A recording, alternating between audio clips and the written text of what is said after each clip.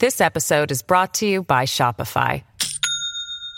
Do you have a point of sale system you can trust, or is it a real POS? You need Shopify for retail. From accepting payments to managing inventory, Shopify POS has everything you need to sell in person. Go to shopify.com/system, all lowercase, to take your retail business to the next level today. That's shopify.com/system.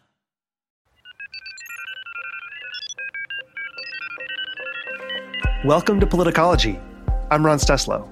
We're just over 6 months away from the 2020 midterm elections, and the primary season is going to start picking up momentum heading into next month. As these elections pick up steam, we will see the topics and issues that are going to drive voter behavior become clearer. And I couldn't think of anyone I'd rather dive into this with than the one and only Mike Madrid. Mike is a national political strategist, our resident expert in demographics and Latino politics, my fellow co-founder of the Lincoln Project, and he lectures on race, class, and partisanship at the University of Southern California. Mike, it's good to see you. It's numbers season. It is numbers season. Good to be with you. I'm excited about this.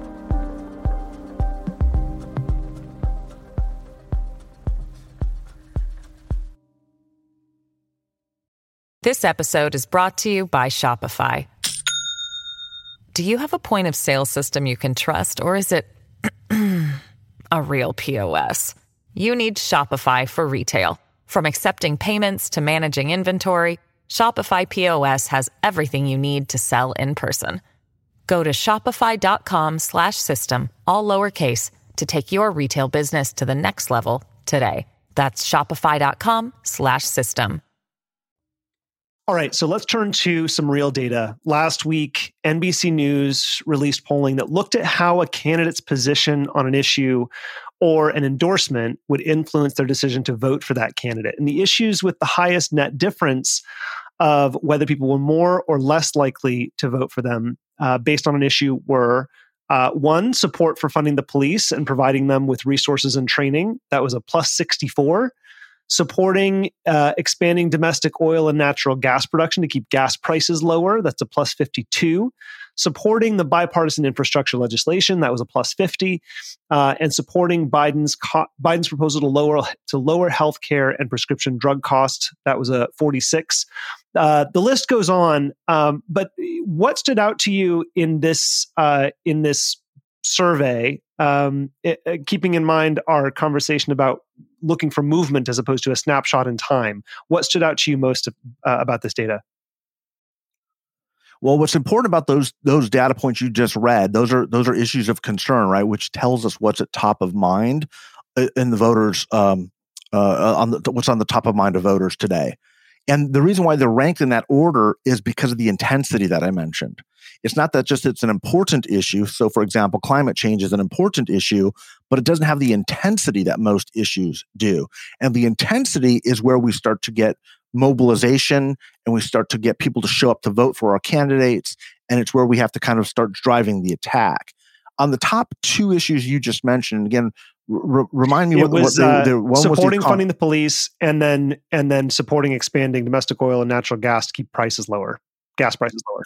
Okay, both of these issues would be defensive positions for Joe Biden and the Democrats. That's why the Republicans are attacking on defunding the police.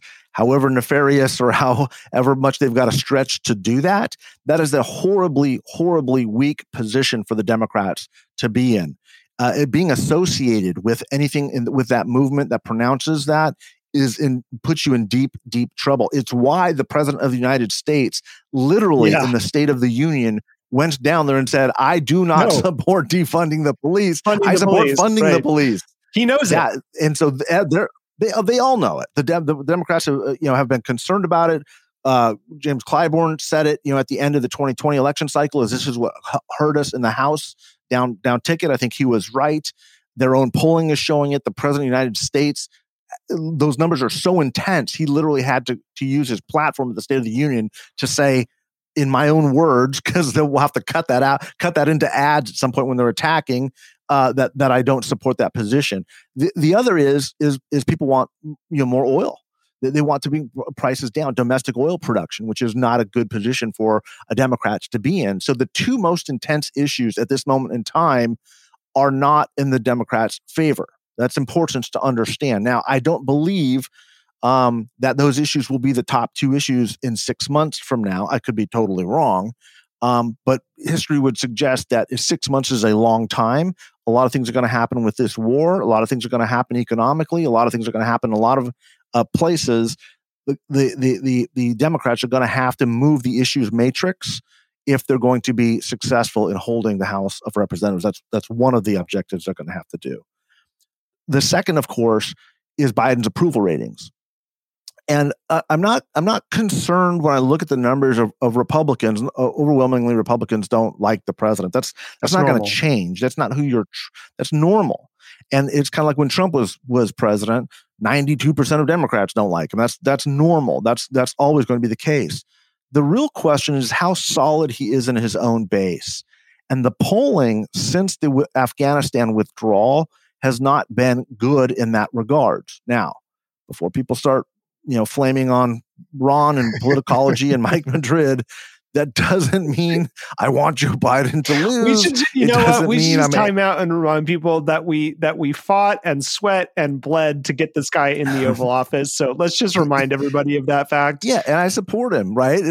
I don't support him any less than I did for a whole lot of the same reasons. But again, this is what I do for a living, and it is been a little bit disheartening. We're reading the landscape as practitioners, and that's what people come here for. We're not. This is not cheerleading session. Okay. This is reality. Yeah. Okay. Yeah. So here's what the issue is. Here's the diagnosis. We'll get into kind of some of the prescriptions in just a moment, but Joe Biden has some fundamental problems that I think are going to be very challenging for him personally to overcome because of who he is. As we have said before, Joe Biden was elected president not because he was Joe Biden. He was elected because he is not Donald Trump. And the anti-Trump sentiment of who he is was this aspiration to bring a calmness, a surety, a coherence, a competence to the White House that was missing. Custody. There you go. So the goal then is to kind of demonstrate that. And the Afghanistan withdrawal, I'm not getting into policy. I don't care. I don't really understand much of a lot of the policymaking process. But what I will say is the perception of the public, the American public, was that the Afghanistan withdrawal was not handled well. It was sloppy. It was not competent. It was not done well. And his numbers, Joe Biden's numbers, job approval numbers dropped precipitously, and they have not recovered. Okay, they have not. Now, most of the top issues that are driving the electorate tends to be focused on the economy. People are very concerned about groceries and gas, and whether you can control it as president or not means nothing to the American voter. In a democracy, this is usually the case. If the country is not headed in the right direction, 71% of respondents in this poll said the country's headed in the wrong direction. Those are very, very troubling numbers. Okay. You can blame the media. You can blame the pollster. You can blame Mike Madrid. You can blame whoever you want. The reality is you've got to fix the problem. They've got to fix the problem. Okay. They've got to fix the problem. And it's not the problem that they want. It's the problem that it is. And it doesn't matter whether it's real or whether it be unfairly blamed. It doesn't matter. You're facing an election. You got to stand before the voters. What matters is what they believe, not what you believe. So you got to figure out and discern what that is. Those are troubling numbers. It's a very strong headwind to be heading into. I believed, and I said this, kind of on Twitter when I was talking, when people were asking the problems, there were really 4 or 5 objectives I think that Joe Biden needed to accomplish in his speech in Poland, and I think 4 or 5 of those he did a masterful job on. I do believe, and again I got raked over the coals for this, he made a very, very big mistake with that last ad-libbed line. Incidentally, as I have shared, I support what the president said. I believe that we should be more involved in Ukraine, like literally more involved, not just giving them. We're talking about the regime change line. The regime change line was of deep concern for me as somebody who studied diplomacy at the School of Foreign Service at Georgetown. I knew immediately when he said it what that meant. It was a mistake. It was not in the prepared text. I support him in what he said, but that is a policy change. And it is not a policy change that we are pursuing, by the way. So, and the reason why that is important is because he's leaving two different impressions of what American authority and power mean. When you say this is a moral outrage, when you said he should not be in office, when you say today he said that he should be tried on war crimes, the next question is, why the hell aren't we engaged in exacting that policy? Right. When our policy is the opposite of that, it's a defensive posture, which is we're going to protect NATO. You can't have both. And I'm sure people are listening to this saying, yes, you absolutely can. What I'm telling you is the American public is hearing what I'm hearing, what the polls are saying, which is we don't exactly know what the policy is here. We're hearing all these bad things. The president is saying, oh, this guy's horrible. He needs to be removed. It's a moral outrage. We're seeing war crimes, but we're not going to do anything more than what we were doing. And that is creating this tension in the mind of the voter that is trying to figure out what our policy is. And that is not good ground for Joe Biden to be on, or any leader. We've talked before on the show about how we shouldn't be making foreign policy by public opinion because of this perception gap. But the reality is this perception is going to shape voter attitudes going into an extremely consequential election. So there's kind of no way around avoiding the consequences of the lack of clarity or lack of consistency, at least in the voters' minds.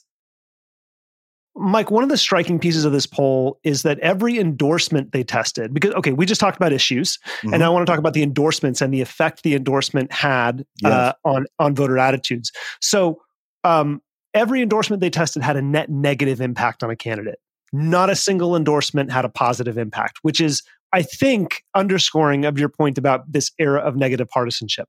Right? Correct. Yes. Because it used to be once upon a time you courted the endorsements of people that you like. We almost never see that now. No. It's not a thing. Right? When I was a kid, that was all we did. Right. Trying to get as many endorsements as possible. The third-party messenger was absolutely critical to success. It's who is saying what is more important than what is being said. Is people would look for these cues of what other people are behind this person, and that's going to tell me where I need to be. It's the exact opposite now. Right. So to give our listeners an example from this poll, Bernie Sanders' endorsement is a net -6.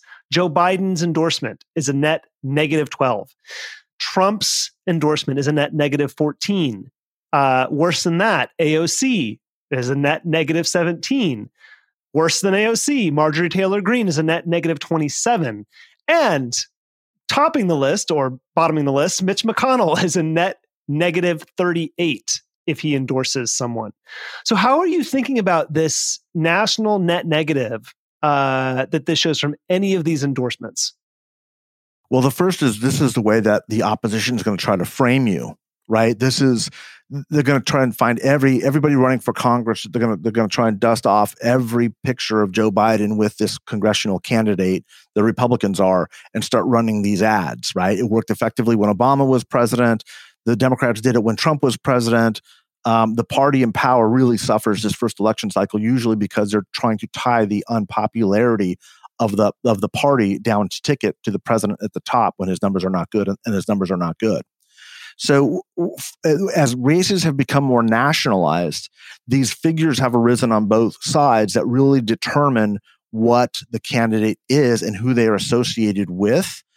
Back in the day, it would be like, oh, well, we would always say, well, I don't like Congress, but I like my congressman. I like my member of Congress. He's been here for 25 years. He helped my son, get some VA benefits. He may be a Republican, but I like Tom. He's a good guy, right? Yeah. He's always brought home, money for that freeway off ramp we needed, kind of thing. That's changed. Those days are gone. And again, it's the association which is particularly problematic. So very rarely do we associate our candidates with anybody. I think what I jokingly put out on Twitter, there is one person who could win every one of the competitive House races if he were to run. But his name is Volodymyr Zelensky. He's the president of Ukraine. He's also the leader of the free world right now. He's the leader of the free world right now. His numbers are off the charts, but again, that, like I said, that's how rare these things are. There's going to be a lot of kind of guilt by association that goes on. And where we used to, again, 30 years ago, use the endorsement as a leverage up, and it was a race for endorsements. The endorsements really don't matter. In fact, they kind of make you a creature of the establishment or the group that people don't want to be involved with. And so we're starting to say things like an independent voice now. This person is an independent voice, or is looking out for, cares more about this region than cares about the party type of a thing. However true or untrue some of those proclamations are, showing a distinctiveness from other characters is really important. They've gone from being assets to liabilities, or worse, weapons. Yeah. So I think it's worth noting that the negative impact for Biden and Trump is close to -12 and -14, relatively comparable. Okay, this is a really important point. And again, I think for a lot of people kind of shocked by this, the partisan makeup of the country, people are so deeply entrenched in their own media bubbles and in their own partisan silos. I think it's a really good point, Ron, that you brought out. The difference in the negative between Trump and Biden are basically de minimis. They're basically as negative as the other. And so it's important to understand that, again, if you're trying to look at this objectively and try to understand what is truly going on, setting aside your own partisan biases and saying, hey, how do I come to a different understanding? There was another finding, too, in the generic ballot. The Republicans are only +2. What that means is only 2% more of respondents said they would want Republicans in control of Congress than Democrats, even though Biden's numbers are very soft. That's very good for the Democrats. Yeah. And really what this poll shows is people just don't like any politicians right now. Yeah. All of their negatives are high, but when the hot lead starts flying in a campaign, everyone comes back to their partisan silos. So the chance of Biden reconstituting his Democratic base in the stretch is very good. It's very high. It's very likely. The concern that I have is when your numbers are that weak with your own base, you may not have the motivation that you need as a Democrat in an off-term cycle to get the turnout you're going to need. Get the turnout, right. Yeah. And that's the problem that they're facing right now. It's not that there's been this collapse or reshift or reorientation in the electorate, quite the opposite. It's the exact same as it has been since at least the mid-1990s. There's really, this election cycle is not shaping up fundamentally any different, and that is not good for Democrats because they're the party in power. Right. And also we need to note that the Democrats rely on turnout. They rely on turnout. They maybe over-rely on turnout. And one of the key demographics for Democratic turnout are young voters, and they tend not to turn out in midterm elections. That's just, and they barely turn out in presidentials when they do, right. But in midterm elections, they really don't. So Democrats need young voters to turn out in a midterm election if they're going to hold on to Congress. Yeah, and one of the overlaps of the young demographic is the Hispanic vote, which the Democrats have relied on overwhelmingly because it's been a non-white voter, and that has historically performed very well for the Democrats. But that we've talked about this at length on the show, there's a shift away from the Hispanic electorate is moving towards a more Republican vote. And that creates a conundrum for the turnout model for Democrats is where do you go? Where do you message? How do we get turnout of our younger voters when so many of them are Hispanic and a lot of them are trending away? It creates a big opening for Republicans if they're smart about it. It's a difficulty for Democrats. I know that they've been trying to address this problem, and there's some internal challenges with that message shift, but it will be determinative. Okay, so back to these endorsements. Among these figures, Sanders, Biden, and AOC, their endorsement would cause a Democratic primary voter to be more likely to vote for that candidate. And a Trump endorsement has a net positive impact for a candidate among Republican primary voters, plus 62 for that. But a Marjorie Taylor Greene or Mitch McConnell endorsement would result in a net negative impact among Republican primary voters. So what does this tell us about the amount of influence that Trump has and what it might mean for someone like Liz Cheney, who's in a Republican primary fight as Trump's public enemy number one? It's a great question. If you look back at Donald Trump as this kind of American political figure since 2016, And there've only been 2 presidential races and 2 midterms. We're coming up on a 3rd midterm since that era. There are a couple of things that really demonstrate that Donald Trump is a completely anomalous character in the American political theater at this moment in time. What does Mike Madrid mean by that? What I mean is he has done some things that nobody else has been able to recapture. It's not like he's starting a new movement that people can follow behind and be like, oh, I can emulate Donald Trump and be successful. In fact, the more people try to emulate Donald Trump, the less effective it actually is. He is a unique character. And so in 2016, Democrats tried to blame Donald Trump or tried to tie Donald Trump to down ticket races. It didn't work very well because the whole appeal of Donald Trump was he was not like any other politicians. Does that make sense? And so what we saw was Democrats not doing nearly as well in states where Hillary Clinton won at the top of the ticket and Donald Trump won down below. Now, when he wasn't on the ticket in 2018 and there was a strong push against him, and in 2018, I think will look somewhat like 2022 now because you had one party in control of both the Congress and the presidency. Donald Trump did not do well, but his name was not on the ballot. And that's told us, and so what happened was there was a depressed turnout amongst Republican constituencies. The most important constituency was rural, white, non-college educated voters. In 2020, they came back. And what that showed us, and in Georgia, the Georgia elections afterwards, they did not show up.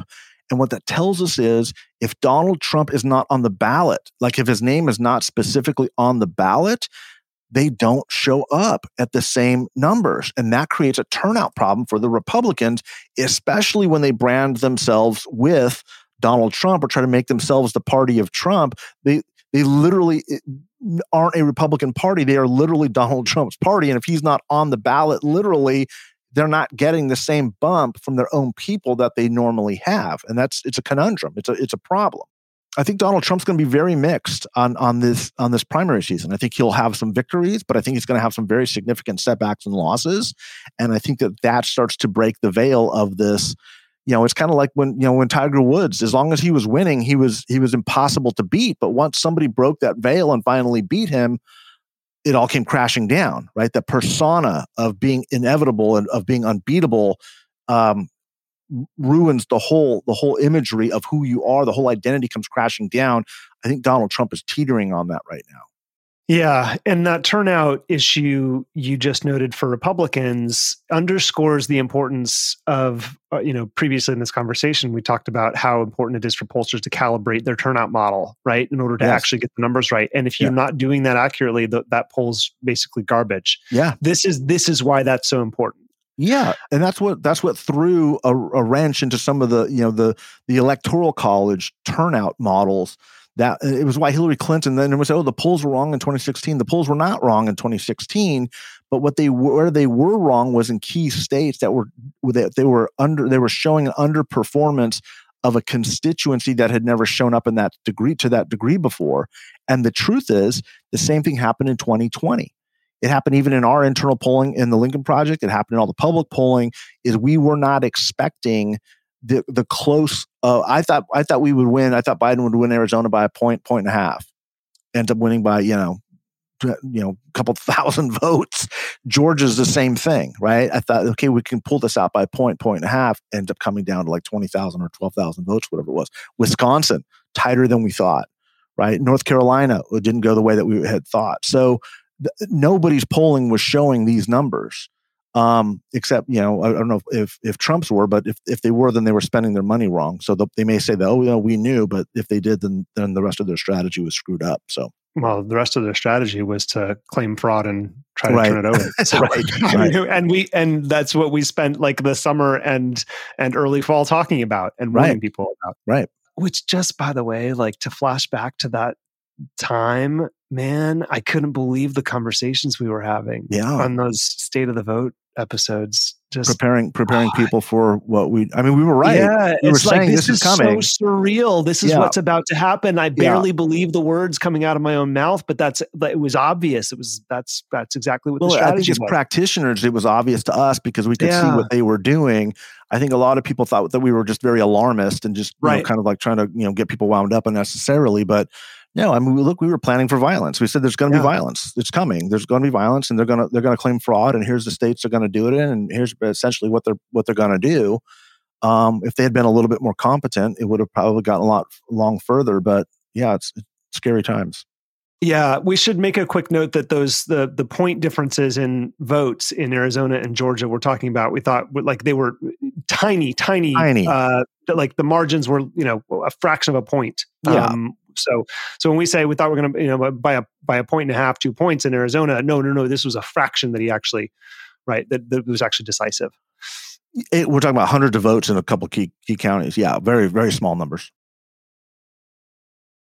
Okay, so there's an Arizona Public Opinion Pulse poll that came out last week that showed more than half of Arizonans disapprove of Biden's job performance. 78% of Republicans disapproved, 59% of independents disapproved.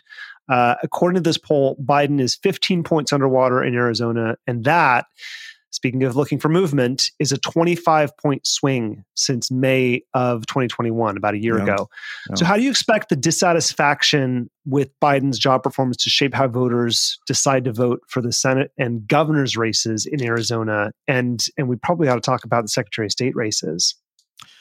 Well, I think the Secretary of State races are actually as important as who controls Congress, because these are the people that will be seated. The people that we elect this year in Secretary of State's offices in states like Georgia and Arizona, Nevada, will actually be counting votes and certifying the elections. And you have candidates that are running. Counting, not counting, Right.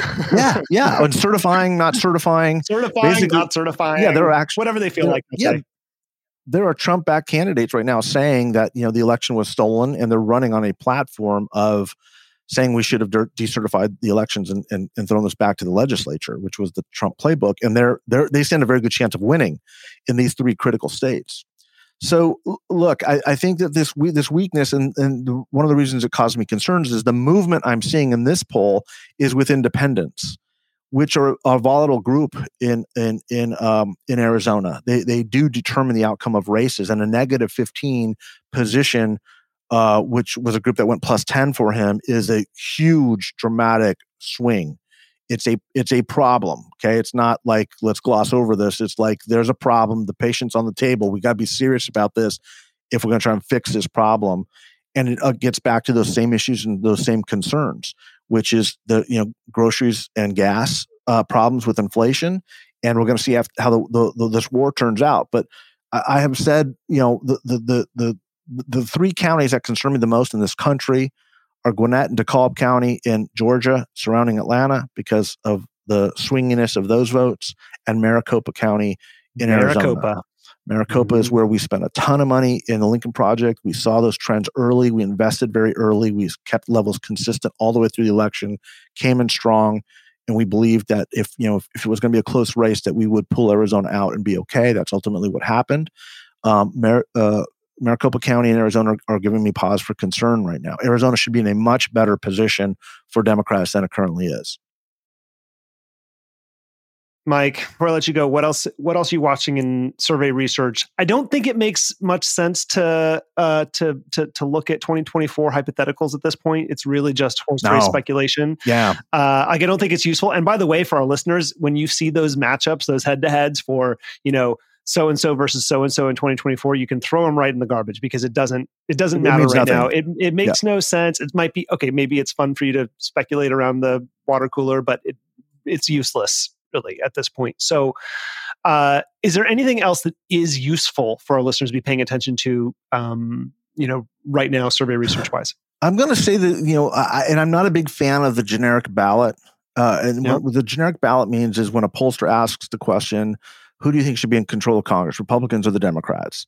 And the reason why is because there's only going to be about 15, maybe 20 competitive seats. And as I meant, in the entire country, there will only be 15 to 20 competitive seats.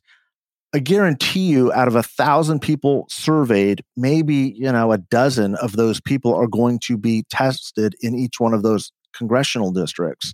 So they're not giving you the opinion that you need to make any sort of assumptions or predictions based off of a 1,000 sample poll for the entire country. Now, having said that, I do want to say this. Look, I'm going to do what I did last election cycle. I'm going to be putting out a lot of data. I'm going to be talking about a lot of data. My sense is people are going to be more angry with me this time because they're probably not going to be hearing what they want to hear. They might, and if they are, I'm going to give you my perceptions of it. I'm going to try to explain it like this and give you a practitioner's understanding of what it is that we're looking for, what matters to me, and what decisions need to be made. You can get mad if you want. This is what we do. This is our profession. It's our craft. It's our trade. We're very proud of it. And that information is actionable. People can make decisions based off of that to kind of correct their positions. That's not my job this cycle. My job is to just kind of, say here's what's happening. This is what all this means.